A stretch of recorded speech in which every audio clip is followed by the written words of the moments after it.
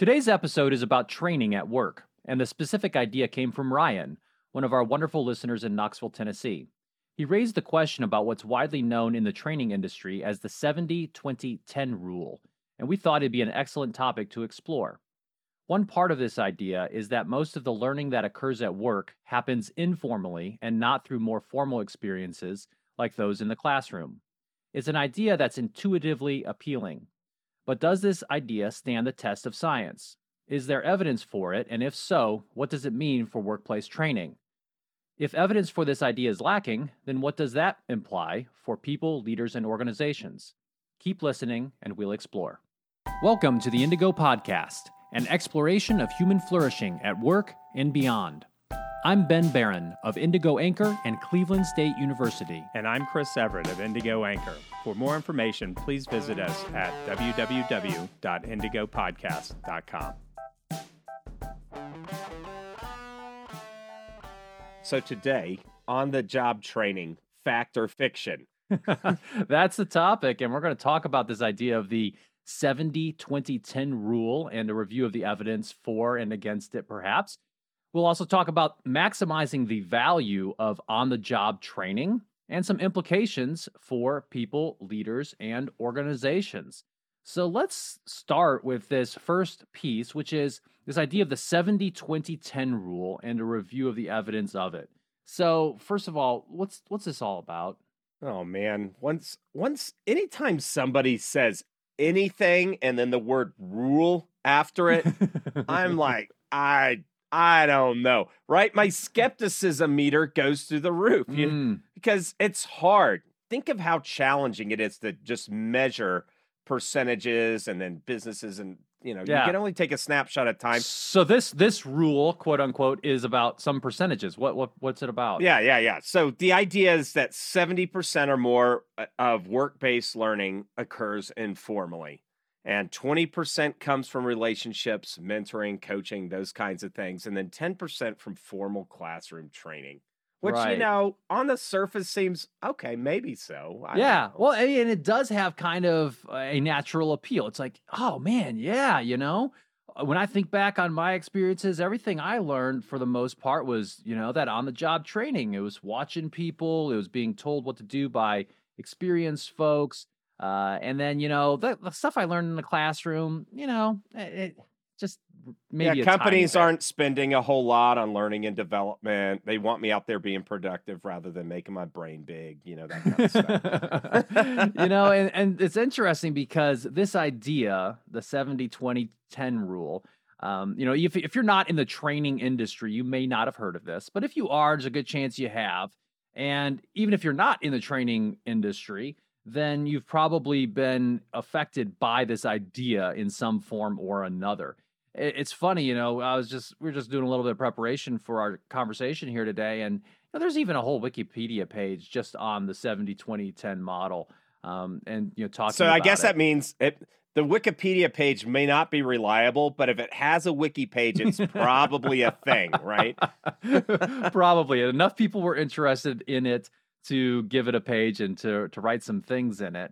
And there is some intuitive appeal here. I'll give it some credit that, it's like real experiences. And, and I think there is some good evidence to suggest that, going through tough times, going through stretch experiences, those are very important for our learning and for our development. And, it's better than the sterile classroom. But at the same time, it also suggests that formal training isn't that useful, right? Well, yeah, I mean, here's some of the things. And I think it's intuitively appealing because, 70% of your workday or more should, if your boss is happy, be engaged in doing the work. Yeah. Right? So you're learning there, we look at the 20% coming from relationship, mentoring, and coaching. You couldn't ever get to a 70, 80% of your day being mentoring, coaching. Sure. Now you can, K through 12, or if you're in college or graduate program, close to 100% of your time might be spent in formal classroom training, education, that kind of stuff. But then, like what I always say, it's, you can't read a book on boxing. you got to get in the ring, right? Right. There comes a time when no matter where you get that knowledge, watching somebody, because what does that even mean?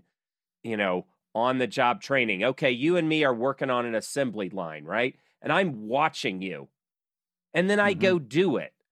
How is that different than going to a classroom down the hall, watching a video on how to do it? You got different mirror neurons going and all that kind of stuff. There's still a block of instruction and then a point where you apply that knowledge. And I think some of this on the job training type stuff gets mixed in that kind of confused milieu. Yeah, that's a great point. And I think it's important to recognize that, and we'll get into this more, that not all on the job training is created equal. Not all formal classroom experiences are created equal. You know, there's a great article that we're going to talk a little bit more about that comes from the journal Human Resource Development Review, and it's written by Alan Clardy, who's a professor emeritus from Towson University. And he examines this specific idea of the 70-20-10 rule, and his article title is 70-20-10 and the Dominance of Informal Learning: A Fact in Search of Evidence. So the fact that he calls it a fact in search of evidence, just by the title, you can see that he's slightly skeptical, and in terms of reviewing the evidence, doesn't come up with a whole lot. And we'll talk more about that. And he traces all of the different ways in which this idea originated and kind of propagated in our thinking. Yeah. So anybody wants to make some money in consulting, come up with the My Secret Sauce methodology. Mhm. Hey, we've got the My Little Pony for your organization. If you don't have My Little Pony, you're not even an organization. And somebody will latch on. I know, right? You'll start with why. Well, who doesn't kind of start with why? Why are we starting this business? It's just you magically showed up and profit, like this stuff is, and to be fair to the consumers out there, the whole marketplace is flooded with this stuff. Right. So if they're struggling and want answers, they don't really have a whole lot of places that the untrained person that doesn't know how to shop for this kind of stuff to go. So you can have the 70-20-10 rule. You can have the 90-10 rule. You can have start with why. You can have, what is that? Tip all the Maxwell books, Tipping Point, Blink. Yeah. This stuff is exciting, and it hijacks your mind with a story, right? But Once upon a time, somebody has a struggle, right? Yeah. And then, ta-da, the solution, no more struggle. But none of those ideas is as appealing as the My Little Pony model of leadership. And I know. If it wasn't, I need to get with Mattel or Hasbro and get co-branded, right?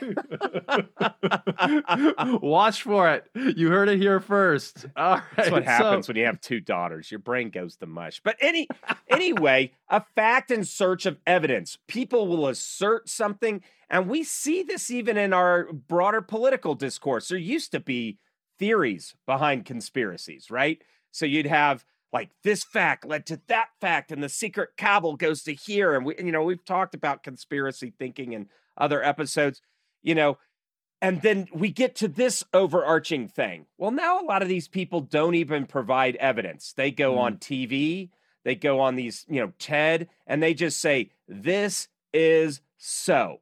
And they don't back it up. Then they tell some stories. I've really seen a lot of narrative justification rather than solid justification. So 70-20-10, there's just not a lot of evidence for it. Yeah. So, I guess I'll cut to the chase here because Alan Clardy in this article, he is fairly critical of this idea. But first of all, he does review the literature where it comes from. He talks about popular practitioner articles where this kind of originated. All of who don't say they have evidence and don't provide it, or absolutely don't have evidence. Perhaps. There was a lot of bad faith in the history of this. Sure. But then he talks about some reports from the Bureau of Labor Statistics, which do have some evidence in there. But it's really interesting because it's very hard to break down in any kind of study. Okay, what counts as informal training? What counts as formal training? The devil is in the details on this type of research.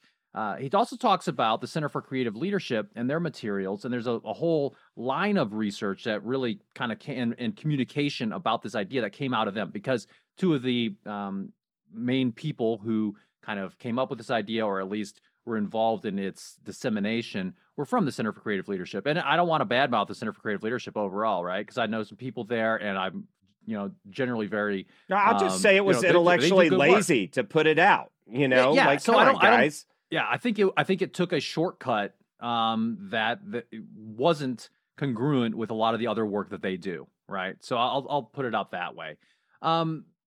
There's a variety of some academic studies and reports that touch on this idea, and then he also talks about some different Canadian surveys on adult learning.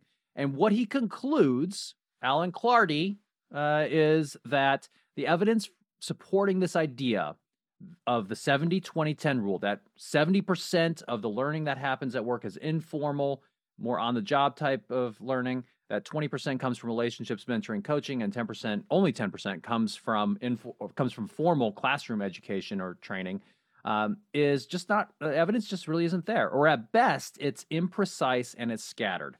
So, or he uses terms like very debatable conclusions. Yes. So I love this. There's a quote that I want to read. Perhaps not read the quote. This is a great quote from the article itself. He says that the 70-20-10 rule, it's taken as a fact, but it's not justified very well. It's used to suggest that, and I quote, "Formal training and education is at best a marginal contributor to employee learning and development, perhaps approaching the point of being a waste of time and resources. The prevalence of research drawn apparently independently from several different traditions supporting something like a 70% rule seems to simply confirm this fact. Yet the analysis in this article finds that the evidential basis of the 70% rule showing that informal learning experiences and outcomes are 3 times that from formal training is perhaps not a fact at all."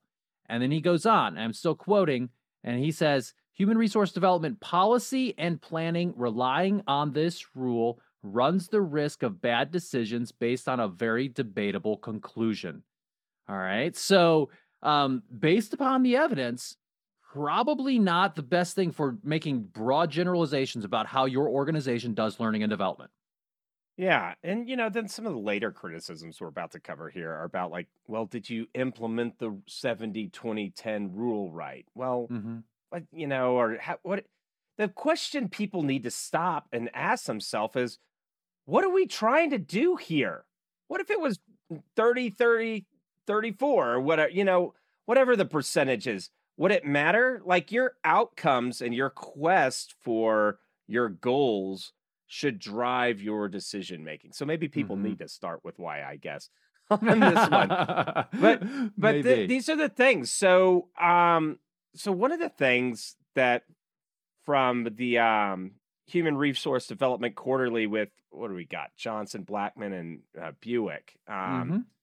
They talk about this transfer of learning, and they suggest that learning transfer and managerial capability development was hindered through 4 misconceptions regarding the framework's implementation. So now they're saying, well, you're not doing this right. But these are some decent thoughts here. And so those 4 misconceptions are the overconfident assumption that unstructured experiential learning automatically results in capability development, right? Like that, hey, if people, go on the job train, that somehow that person's really going to get trained. Yeah, right? Not all experiential training is the same, right? We learn in different ways from those, and just having completely unstructured experiential learning is probably not the best way to go about it. Continue. Yeah, and it's a narrower interpretation of social learning, right? So, this is where we have definition. What somebody might call social learning might be another person's more formal learning, right? And the expectation that managerial behavior would automatically change following formal training and development activities without the need to actively support the process. So, this is the idea where, hey, well, why aren't your, I could just see the briefing. Hey, Lieutenant, why aren't your NCOs doing what they're told? I don't know. I trained them. No, you can't just train them and send them out. Go be perfect, right? That Right. just And so doesn't that's the work. idea. That's that idea of transfer of training, right? So this is a phrase that we use in the training world, talking about actually, if we're going through some sort of training experience, there are certain knowledge and skills that are supposedly imparted during that process. Transfer of training is about actually doing that on the job, changing behavior on the job. And, let's say we do a bunch of formal classroom education and training in an organization. The And military does a bunch of that. sure. Gosh, And I can't let's tell you how many assume PowerPoint things I've been through. let's assume that, okay, they went through all this formal classroom training. They go back to their jobs. None of the new behaviors, the new skills, the new knowledge is supported. It's used. Managers are unaware of what the training was about. You're not going to see much of an impact of the training, but it's not necessarily due to bad training. It's due to a bad environment that should have supported that training better. So, if you assume that transfer of training automatically happens, then you are going to, come up with some conclusions about the efficacy of that training that are probably suspect. So that's one of the misconceptions. Yeah, and this is the idea of practice. Hey, I read that book on calculus. Well, did you work any of the problems? No. Yeah. I go do some calculus. Man, I've slept 5 times since I read it, right? That's just, everybody knows that that's just not how learning and being able to execute on knowledge works. And the final piece is a lack of recognition of the requirement of a plan and integrated relationship of all 3 aspects of the framework. Yeah. And this one I have a real beef because it seems to imply that the framework is even worth a darn. Now, what organization would not have a learning and development kind of systematic approach and process that would not encapsulate all 3? I think there's plenty of organizations that do that. Right. And so, no, but you need to have all 3. You do. Yeah, but right. you need to have all 3. And this 70-20-10 is baloney because it's not based on, and we'll talk about like a needs analysis, that kind of thing. Right. And then just following up and learning from how, one task, how to fill in your timesheet may honestly only take a job aid printed piece of paper. Yeah. But changing out the carburetor on a Toyota Tacoma for a maintenance bay shop, if you have to take people off the street and train them, may need a more robust application of L&D principles. Yeah. Yeah. And I also think it's just, and this was brought up in one of these articles. I think it was the Clardy article, which of course we'll put links to these in the show notes to check them out and read them for yourself, make your own conclusions here. But, one thing that he brings up, I believe is that article is, some formal education and training it's very difficult to quantitatively connect it with an outcome. So for example, before we started this episode, you and I, Chris, we were talking about the value of the humanities. This is what we do in the mornings before we record. We talk about things like that, right? The value of critical thinking and all of that, all of the benefits that come from wrestling with issues of philosophy and, the human story and all those different things that we get from the humanities. Now, okay, so it's beneficial for your critical thinking. It's very difficult to measure that, in at least in a short-term type of context that most organizations are operating within with regard to learning and development. So, some formal classroom education may be amazing, but you might not see the results of it for a long time. So that's another this is thing that's not captured here. This is the art of being, right? And so, let's take music. Okay, well, this student can perform all these chords, scales, and arpeggios at this speed and is now a level 4 competent or whatever, if you have a leveling model to measure that, this person can perform these tasks.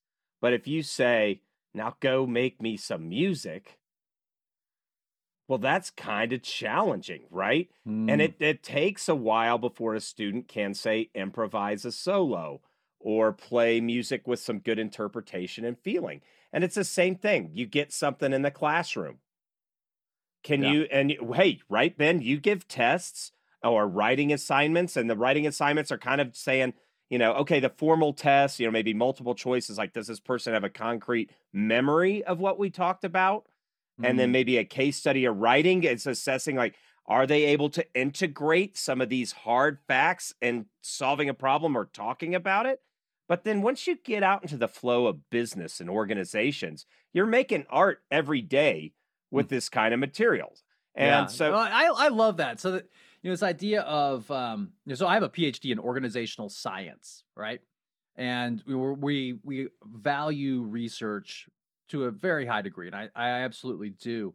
And I oftentimes think about, or I have thought about the idea. There's also organizational art, and actually in the right, military, when we talk about creating campaign plans, right? When we do war planning, there's a whole discussion and idea called operational art, right? And it's this idea of the creativity and the actual planning and execution of something that just requires a different level of doing that is more complex. Anyway, I think that's a discussion for another day. Really good stuff here. But one big criticism of this idea of the 70-20-10 rule is, about the fact that not all on the job training, or OJT as we'll call it here, is created equal. So we're going to unpack that a little bit. I don't think the criticisms of the 70-20-10 rule mean that OJT is worthless. Like, OJT can be awesome, but they do indicate, some of these criticisms do indicate that on the job training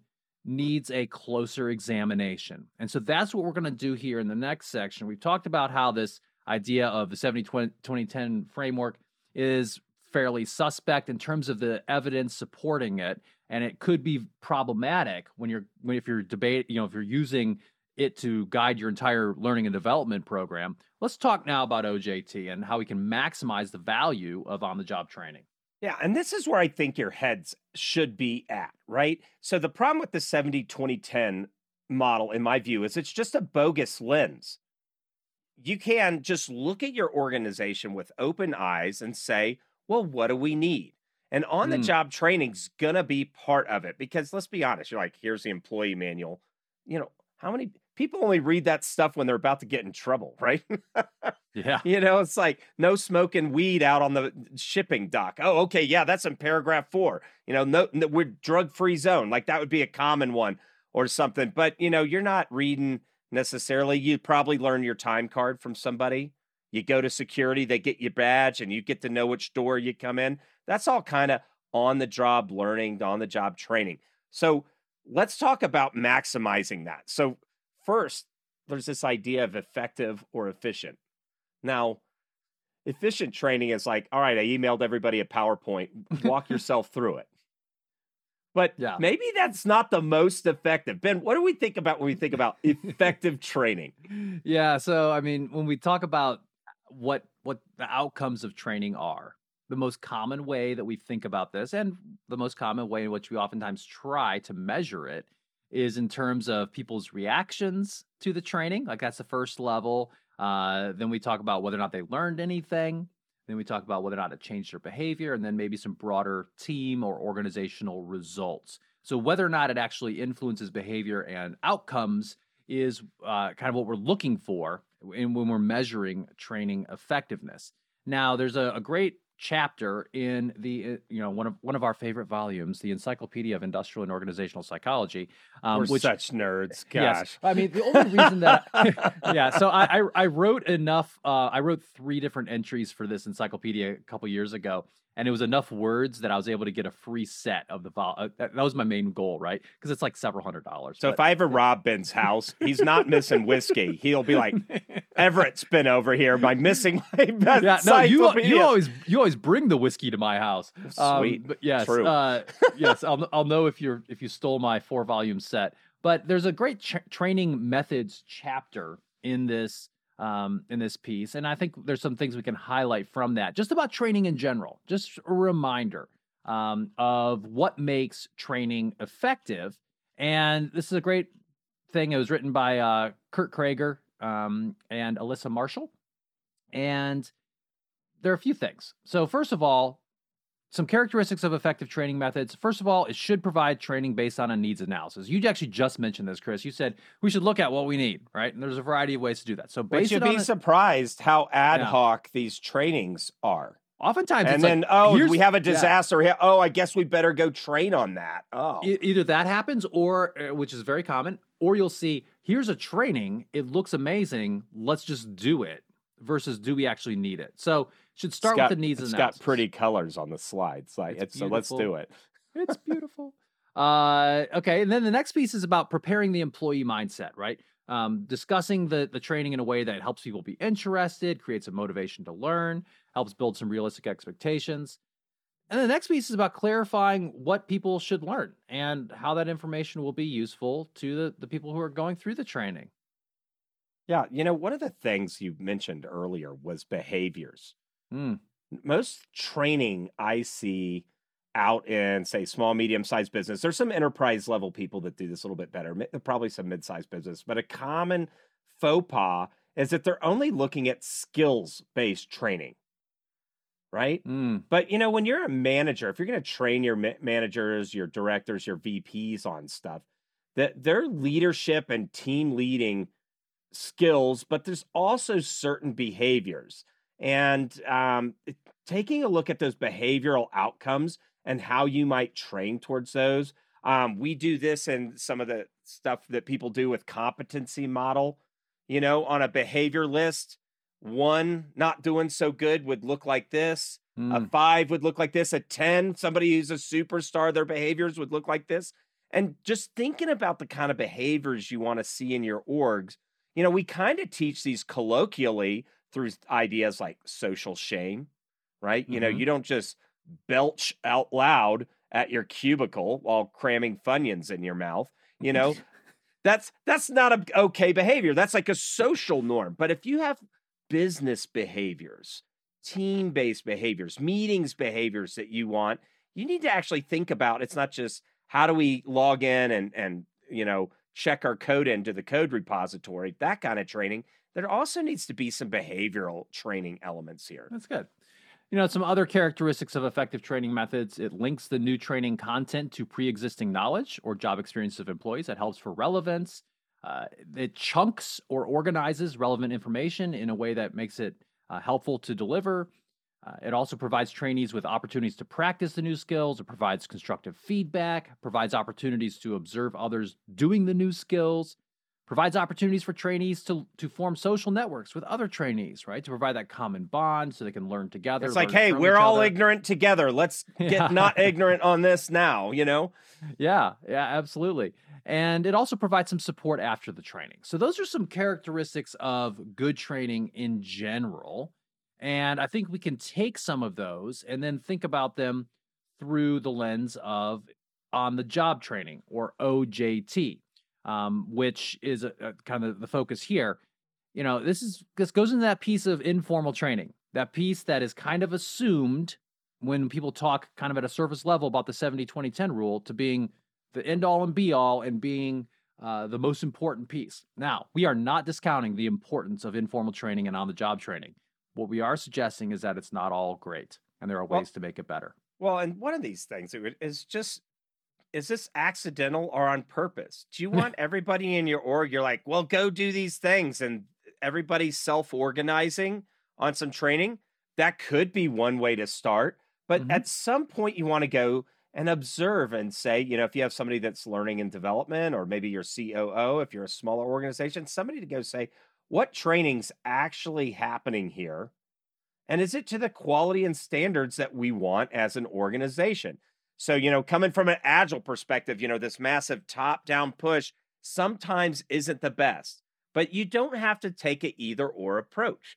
You could have, maybe you didn't start your organization and everything has been informally done. Well, maybe you take a moment to, come out of your office and go sit down and observe new employee onboarding, or talk to some of the managers. Hey, what's some of the stuff you got to just teach on the job? Great. Could you snag me when you're teaching somebody? I just want to see what we're going.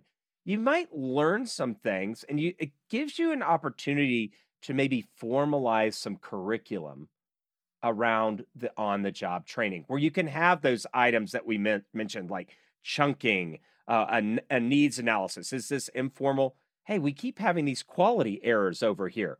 Oh, well, our on the job training stuff missed this important skill set. So let's make sure that everybody adds that to there, those kind of things. Hmm. So on the job training, and this is again referring to the chapter that I referenced earlier, they define it. as simply referring to assigning employees to jobs and encouraging them to learn by observation or direction from supervisors or more experienced incumbents. So the learning comes from the experienced people. But here's the thing, do those experienced people know how to train? Do they Well, know how to provide instruction? And that's, I think, the key element here. If we want to make informal training awesome, we've got to help them have the skills to impart it, right? There are certain things that I do extremely well, that you do extremely well, Chris, that we probably aren't the best at imparting that knowledge, but we're good at it. So just because someone's good at it doesn't mean that they can necessarily teach or train it very well. right. And so it's informal, but you can start to spruce up the quality. One of those common terms that people use is train the trainer. Yeah. So if you know you got a bunch of people that'll be doing informal on the job training, putting them through, I'm going to use a big word here, pedagogy, kind of 101, or even maybe you have formalized some of that on the job training type curriculum and can put them through it, they might learn something that improves their methods of passing this knowledge on to people. Mm-hmm. Absolutely. Okay, so what are some best practices with regard to on the job training? I think, the first one is applying some of those characteristics of good training in general that I mentioned earlier to on the job training, making sure that there's some needs analysis, making sure that there's support for what's going on, making sure people are engaged, all of those items. What else? Well, yeah, just develop some, right? Don't just leave it Have some all. structure. Yeah, Yeah. have some structure. There's conferences, there's online resources, these kinds of things. Reach out. When we say L&D, that stands for learning and development. And there's a bunch of different names that people have used over the decades in organizations, but there are teaching professionals that know. And I'm going to throw this one out here as seen a lot of that L&D stuff, but I think a lot of elementary education professionals actually have more how to teach, how to develop curriculum and train skills than a lot of L&D people that I've seen out there. So in a pinch, grab you one of those teachers, pay her a few $1,000s, take him or her out to lunch, and get something that spruces up how you can develop a training program, and especially one for your leadership because that leadership's going to be doing a lot of that OJT or supervising the quality of that OJT. Right. And just because it's informal training that's happening between supervisors, experienced employees, and the more inexperienced folks, doesn't mean that you can't still do some things like, talk about some learning objectives. By this point in a person's, okay, you're bringing somebody on as a new employee. Within 6 months, we expect that they're going to learn these types of things, right? You could have some learning objectives. You could then say, here's some ways in which that on-the-job training could work to help address those objectives, and then coaching your supervisors and managers, other people on what does that look like? How do you do this well with regard to your specific area in the organization? Right. Another place you can formalize for on-the-job training and improve it is having a robust onboarding. Mm. So, so after they get their employee badge, they know how to do their time card, all that stuff, they've cleared HR, they've started the first day of work. You don't want to overload them with everything at once.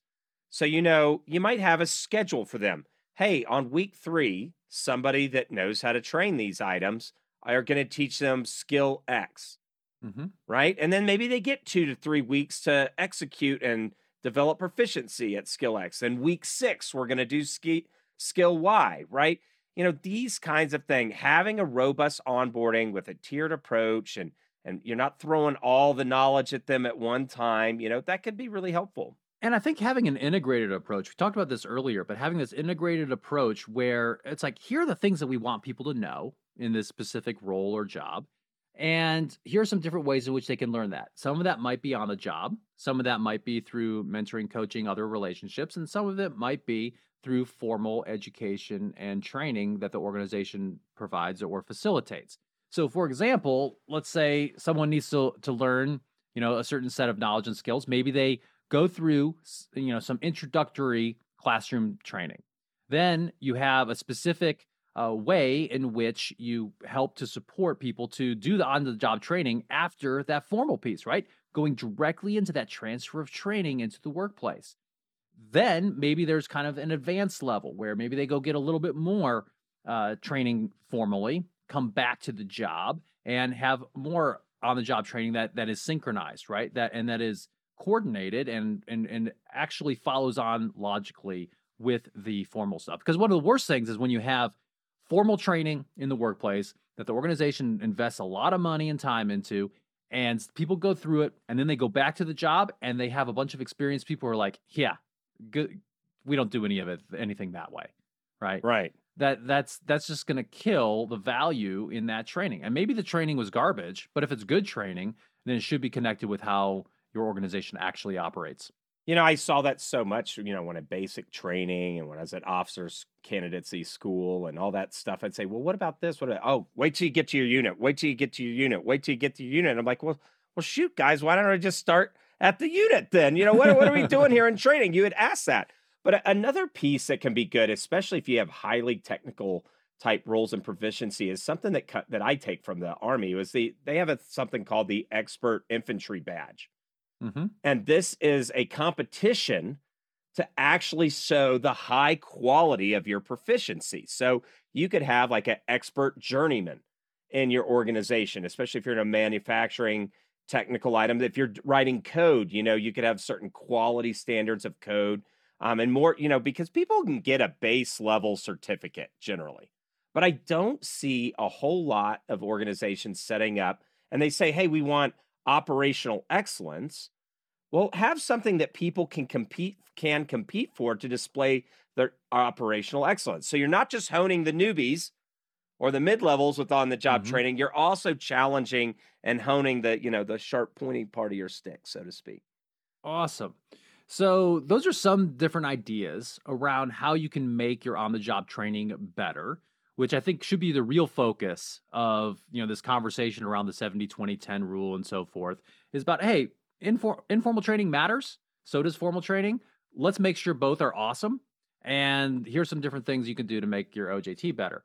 So we're going to move on and we're going to talk about some implications now for people, leaders, and organizations. But first, we just want to say, we are so happy about our literally worldwide audience that we have for the Indigo podcast. Thank you so much for all of that. We continue to grow organically. And the way that happens is through you out there telling your friend, hey, listen to this. If you come across an episode that maybe you think is relevant for a certain person in your organization or someone in your network, share it with them. Post stuff on social media, right? Because we post on social media, but it means a lot more, I think, when it comes from a listener saying, hey, this is a good podcast and you should listen to it. We really want to continue to expand our audience that way. Awesome. Yeah. And we're not the best at social media. We do too much reading. So those of you that know, help us out. So anyway, implications for people, right? The first thing is if you are receiving, so if you're an individual in an organization and you're receiving some on-the-job training, look for opportunities to formalize that training. So and especially if that training you're getting isn't the best, this is a chance you can kind of make a name for yourself within an organization by saying, hey, you know what? I got this. I think we can make the onboarding a little bit better by doing X, Y, or Z. Right. And, formalizing that informal piece doesn't mean take it out of the context of the job, put it in a classroom necessarily, and make it boring and awful. That's not what we're saying. It doesn't mean that it needs to get, a bunch of PowerPoint. If people hate training, it's because they've just been to so much bad training. That's why it's important to take care with this stuff. Yeah, but you could imagine making that on-the-job training experience better by putting some standards in place, by putting some elements of learning objectives and design into that experience. Right. And then the whole thing of ask about outcomes or objectives from the training you're receiving. So if you're new on the job and you're about to go, just be like, hey, I just want to, before we get started, what should I be able to do at the end of this? This will help you kind of cut through the noise and focus on the critical aspects of the stuff that you're learning. Yeah, that's great. And, I think another thing that individual contributors can do is also provide feedback about the on-the-job training that they're experiencing to the people that matter in the organization. Now, good organizations accept, ask for, and welcome this type of I'm feedback. so glad you went there. Right? So, so here's the thing. If somebody sees something bad in your organization, they say, hey, this isn't bad. Be quiet. Don't criticize. This idea of you've got to be listening, especially if you want training and knowledge transfer to happen within your organization. You have to support that and seek continuous improvement here. Right. It reminds me of some of the training that I went through once. So when the U.S. Navy sends people overseas, for example, when we were sending a lot of people to Afghanistan and Iraq, we sent them for a couple of weeks to go through some Army training with some Army folks, what we call Navy Individual Augmentee Combat Training. And so you spend some time, shooting and learning about driving vehicles and all that kind of stuff. But what's interesting and what's relevant here is that they would continually try to morph that program and that training by getting input from people who actually had just recently gotten back from being in those areas, right? So they contact them and say, hey, you got any training inputs for us? What's changed? What should we be doing differently? Army Center for Lessons Learned, guys? No, this is this is all run out of actually it's run in coordination with the South Carolina National Guard down in near Fort Jackson. But yeah, cool. So so that's just an example. Get that feedback, make the OJT better. Okay. So what about leaders? What are some things that leaders should take away from this conversation, Chris? So you need to keep the best practices of on-the-job training, like the stuff that we talk from the articles that are in the show notes. Yeah. However, when you're delving into topics like leadership, management, etc., those kinds of items, this is stuff that, how to build a widget in your org, you should know that stone cold, right? Mm-hmm. And be able to train that. But when you're developing your managers, your leaders, your executives on management skills, team leading skills, you're going to have to go for expertise outside your organization. And you should, because I seldom see best practices within organizations in regards to these topics. And the cool thing is that there is evidence-based practice. For instance, on meetings, Stephen Rogelberg's book, The Surprising Science of Meetings, which we'll put a link to in the show notes. He's the global expert on meetings research. And he published a practical, easy to use book. Go for those kind of things. Don't go buy the leadership stuff from people touting 70-20 rules and stuff like that. But go look for the evidence-based stuff there for the places where you need expertise outside of your organization for that kind of stuff. Yeah. And all that being said, be on the lookout for the My Little Pony model of leadership that we will have forthcoming at some point, specifically targeted to the jackwagons and numbskulls of the world. So another thing is, don't ignore formal training. This over-reliance on the idea of the 70-20-10 rule is harmful for a variety of reasons, but it could be particularly harmful because it could cause you to think, well, this formal stuff doesn't really matter. We don't need it. It's only 10% about how people learn anyway, so let's not do it. Let's not invest in it. Okay, so if it's well-designed and it's reinforced, then you actually can get it, and it's integrated with all your other types of training, your on-the-job, your relationships, all that kind of stuff, then you can and will have some good transfer of training back to the workplace. So good formal training is still important. It's got to be good, though. Yeah, you can't just eat food. You also need water, right? Even if it's a smaller portion, doesn't mean that it's not absolutely vital to sustaining organizational life, right? Yep. So this stuff is easier on the physical individual training. So you might pay, a little bit of attention on that. But like we said, leadership and that kind of stuff, behavioral skills, team management, those are more challenging. And so you should spend, if we want to talk about percentages of times or rules, you should maybe spend a little bit more time focused on those aspects of your training curriculum. Yeah. And also just providing that time, space, and structure for passing on the skills, the knowledge, training, helping people to really take those things back to the workplace. If you have a culture that is inhospitable to formal training such that no one believes anything that comes out of formal training. Maybe because you had such bad training, nobody wants to sit through it again. Probably that's why, because you had bad training, created all this cynicism. Then you've got to work to try to change that culture by having better training that is really connected with the job and then is reinforced. All right, so organizations, some implications here. First thing, have a system of formal knowledge and leadership training in place, right?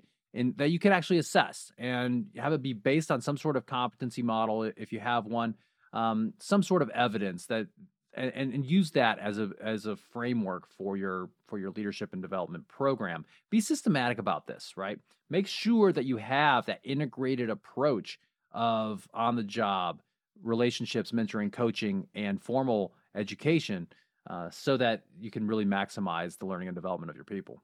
Yeah, and watch out for managers. You need to have a way to assess the people because on the job training happens all over the place. The quality of your managers.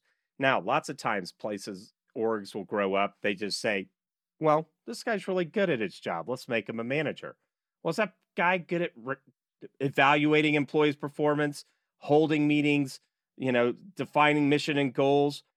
Maybe not. But one of the things I like to see leaderships be evaluated as part of their annual review is on their competency in training others and developing skill. And so, which means, well, one, if you don't have a formalized program in place that you can assess how it's doing, you can't then also assess the teaching capabilities of your management. Yeah. And I think that leads us into this next idea, which is having a robust train the trainer program. So the people who are supposed to be imparting this informal knowledge and skill within your organization or formally, they need to have some abilities to impart that, right? So have a good program for making sure that anyone out there, your managers, your supervisors, people who are kind of formally designated as being trainers in your organization for sure, make sure that they have the knowledge and skills themselves to be able to appropriately educate the rest of the workforce. Yeah, don't set these guys like, okay, go be good trainers. Oh, we evaluated. You stink. Sorry, we didn't set you up for success here. Don't be a numbskull and do that to your leaders, right? That's stinking thinking. Yeah, but make sure that they are being evaluated on how they bring up and develop their teams and staff. And that comes in your culture and climate. And it should support, reward, and expect that people will seek and give information. So that's mentoring and coaching, and that doesn't have to be from a line manager to a sub-employee. That can be peer-to-peer mentoring and that kind of stuff. Yeah. It also this is a continual theme here on the Indigo podcast, but ensure that your perspectives, your systems, what you're trying to do are based in evidence, that there's good research support for them, that they build on what we know in terms of how organizations work, how your particular job or function works, and be very wary or handle with care those ones that maybe won't share their evidence or don't really have a whole lot of evidence behind them. There's a lot of programs out there like that. So if you're evaluating potentially, some program or something you're bringing into your organization, ask those hard questions to get at the truth about it. Yeah. One of the programs I think that's really big is the Strength Finders program. Now, the payment processing company has built a software platform around them and Strength Finders. And actually, there's some good stuff about that software platform and how you evaluate people and how that tiers with the goals of the business and all that kind of stuff. But when you need to handle it with care, because when you say, well, what evidence do we have that this Strength Finders lens or model works? Oh, no, that's our secret sausage. So maybe it does, maybe it doesn't. But, those are kind of the things. This isn't just lay guy in a van that, rusted out van pulling up in a nice suit and trying to sell you stuff. There's some very large companies doing this stuff. So just make sure you got your thinking cap on. That's great. You also wanted to, check in perhaps with some knowledge management professionals on how to document these items and, take a practical approach to this entire idea of how you structure training in your organization. You still got to get the work done, but having a more nuanced view and an integrated view across these different elements of the informal training, the relationships piece, as well as the formal education and training is probably your best bet. Right. And learning from your people, right? So if you're doing all that analysis, letting your people be a big part of that process. And so let's say you already have something in flight, right? Just a word of encouragement here. Something's already in flight. or you just launched something and it's terrible. You're starting, okay, we'll get feedback. Oh my gosh, everybody hates my training. Good. That's your first step on a journey to actually getting things calibrated to where they need to be. Sure. So today on the Indigo podcast, we talked about on-the-job training. We talked about this idea of the 70-20-10 rule, and we reviewed the evidence for it. We talked about maximizing the value of on-the-job training, and we talked about some implications for people, leaders, and organizations. Thanks for listening to the Indigo podcast.